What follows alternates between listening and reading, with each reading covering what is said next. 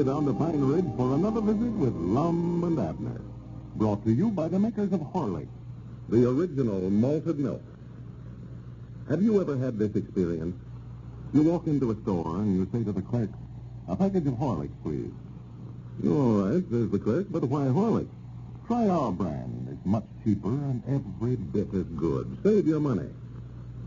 Well, that sounds like a good idea at the time. So what do? You buy the imitation. And pretty soon you'll find out it wasn't such a bargain after all. It has a peculiar flavor, not much quality, and does not give the results you expect from malted milk. So next time you insist on Horlicks, and you get it. So be prepared. If the clerk says, "Try our brand," have your answer ready. Say, "I want Horlicks, and I want what I asked for. Horlicks, the original malted milk." You know, for flavor, quality, and results, Horlicks has no equal anywhere. And now let's see what's happening down in Pine Ridge. Well, yesterday, some new interest was created in the Great Western Sterling Silver Mining Company, of which Lum is president and general manager, when a stranger arrived in Pine Ridge and purchased 3 shares of stock in the mine. The stockholders now believe that the stranger, Mr. Donahue, must have some inside information about the mine, and as a result, they're all feeling much better about their investment. As we look in on our friends today, we find Abner over at Dick Huddleston's store discussing the matter. Listen. Yeah, I feel a heap better about the mine now since that feller Donahue's bought some stock in it. Tell by looking at him, he's a pretty smart feller. Yeah, I can't understand that. A man like that come all the way out here to buy $100 worth of stock. Why, it must look like a pretty good proposition to him, or he wouldn't have did it. Yeah, but he didn't ask Lum a thing about the mine till after he'd already bought the stock. No, no. I reckon old Lum just had it sold to him before he knowed it. That Lum is an awful good seller. Well, he didn't have to tell that fellow, though, Abner. He acted like he'd already buy it when he got here. Yeah, he did. Just reached down in his pocket and peeled off $100 there. Did you see that roll of bills he was packing on him? No, I didn't notice it. Big enough to choke a cow. I bet he's got more money than he knows what to do with. I wanted to see Lum and find out where the fellow's from. Well, I don't think he ever said, but I just got a notion that he's from somewhere out there in Arizona. More likely he saw the mine and knows it's just chock full of silver. That's the reason he wanted to get some stock in it. Well, it seems to me, though, if he figured the mine was that good, why, he'd want to invest more than just $100 in it. He said he had a big roll of money. Yeah, that's right, ain't it? Well, maybe he figured that $100 worth will make him as much as he wants. See, Lum give him 3 shares for $100. Yeah, I know he did. But I believe he'd have paid the regular price, $50 a share for it, Lum just asked it. Well, you know, Lum was just anxious to make a sale so he could get that $100 to pay Grandpappy Spears back what he'd invested in the company. Yeah, that's pretty nice, old Lum, too. The Grandpapa sure needed it. Yeah, yonder comes Lum up out there in front now. Yeah.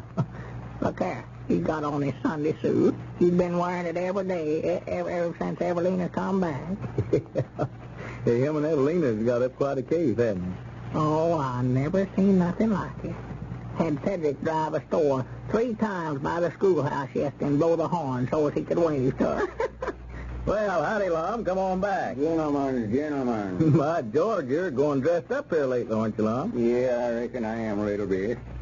Feller in my position, the old president and all the big mining companies, got to go dressed up.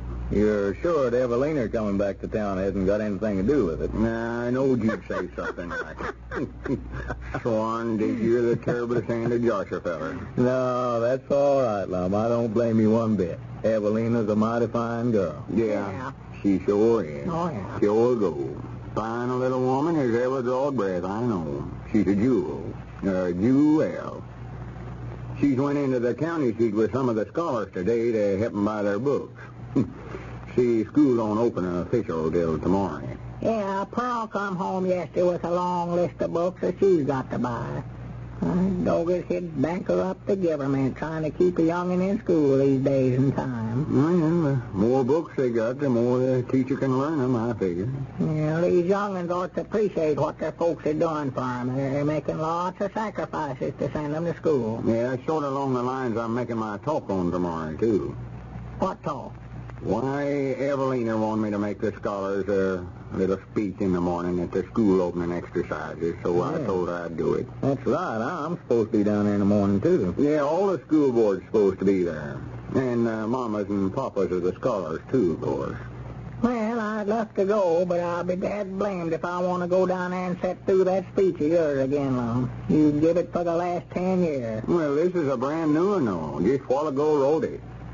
It's sort of a lesson to the scholars, what I'm talking about. Here. I've got it here in my pocket.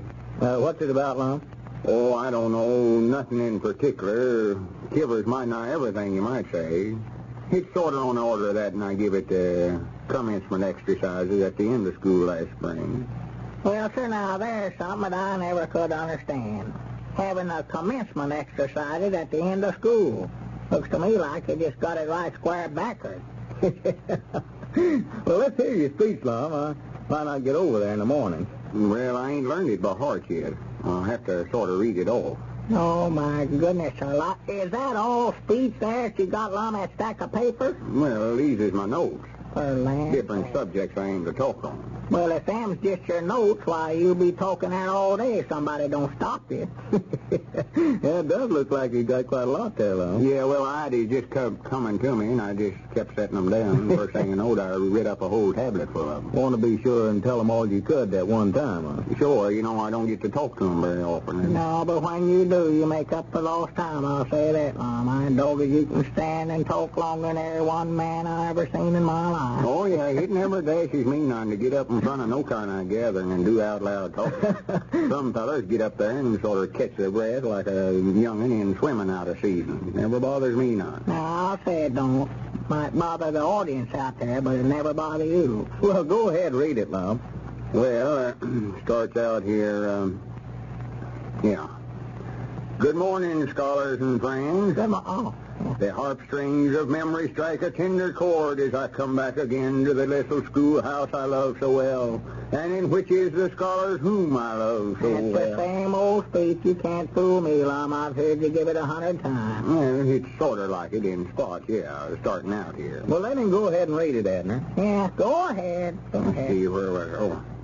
As I stand up here on this platform this morning and look out over your bright and shiny faces... This is afternoon, Lum. This speech is going to be given in the morning. Oh, yeah. As I stand up here on this platform this morning and look out over your bright and shiny faces, it brings back fond memories when I was a scholar in dear old Cloverleaf School District number 186. You ain't fooling me one bit. I've heard all that before, too. Times has changed since I was a little bar-footed boy sitting out there amongst you, studying my lessons and trying to improve myself. I never dreamt that someday I'd be standing up here on this platform before you as president of the school board to welcome you to this opening day of school. It just goes to show... It's a small world after all. Now, how did you know that come in there? Well, I've heard it enough. I ought to know. Go ahead, Lum. You're doing fine. Hey, you can stop anywhere there, and I'll finish it for you. As you go out into life to grasp the skirts of happy chance... May your stream of life unruffled run, and the roses bloom without a thorn. I thought I'd get you there. I've changed that part of it. Oh. Think you're smart. Listen to this. As you go out into life to grasp the skirts of happy chance, just recollect that old Eddard saying that honesty is the best policy. Well, I'll be dead blamed. There's going to be a lot of them just think you forgot your speech right along in there where you changed it, Lum. Listen to this. Who was the father of our country? Who was it that went and told his father when he cut down the cherry tree and admitted to it? George Washington. Abner, will you please hush up till I get done? Well, that's who it was, wasn't it? Yes, of course it was. You ought to give me a head mark on that. Now, I'm going to give you a head mark here indirectly. This stick of wood laying there on the floor. Now, just hush up. Go ahead. Let's see here. Yeah, always be like him, little George Washington. Always be honest and upright in your dealings. Yeah. So know that when that one great scorer comes to mark again your name, he writes not whether you won or lost, but how you played the game. I'm proud to say that I owe my success to always being honest and upright with my feller man. Well, now, you've changed that up some right in through there. Took some out and put some in, sort of like a woman making over old dress. I tell you, my young friends, it's a sight of comfort when a man gets up to my age and can turn and look back down the highway of life with its many twists and turns of temptations and tribulations, to know in his own heart that he has wronged not any man. Little do you realize it now, but here in this little schoolhouse you're preparing yourself by building characters that will be strong enough to go out into this world of ours and withstand the many pitfalls of life. Oh, me. But remember that old Edward saying, he who steals my pocketbook steals nothing, but he who steals my good name steals the most precious of all my possessions. And now, before I close... There comes your friend Donahue up out there. Huh? Donahue. Oh, yeah. I bet he's coming back to buy some more stock. Well, that's about what he wants. Yeah. I thought yesterday he appeared to be awful interested, even after he bought them 3 shares from me. Asked me all sorts of questions about the company. Well, sell him mine if he'll buy it. Sell him Come in, sir. Yeah, how do you do, sir? Hello there. Come right in, Mr. Donahue. Glad to see you. Yeah, here, take my chair, Mr. Donahue. Yeah. Oh, no, thank you. I want to see Mr. Edwards privately. Well, these fellas here is both my friends, Mr. Donahue. Anything you've got to say, it's all right in front of them. Well, I'm afraid I have some bad news for you, Mr. Edwards. Bad news? I've stayed over an extra day in hopes that I would find that I was wrong about it, but, I'm with the Department of Justice, sent here to investigate the sale of stock in the Great Western Silver Company. I regret that I'm forced to place you under arrest for violation of the Blue Sky laws, the sale of fraudulent stock. Lum delivers that address on the subject of honesty and its virtues. It'll have to be through the bars of the Pine Ridge Jail. And now, ladies and gentlemen, let me remind you of something.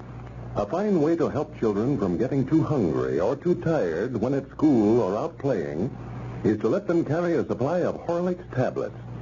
Horlicks is made from rich, full cream milk and the finest wheat and barley. Wholesome, nourishing, and energy-giving, Horlicks tablets satisfy without spoiling the youngsters' appetite for regular meals. That's why so many mothers prefer them to sweet, more filling things that are hard to digest. What's more, these tablets are the self-same ones that many athletes, golfers, racing motorists, and others use to keep themselves alert and on the go. So by all means get some for those youngsters of yours. You have a choice of 2 flavors, you know, either natural or chocolate. Children like them both. This is Carlton Bricker, speaking for Lum and Abner and Horlicks, who now bid you all goodbye until tomorrow at the same time.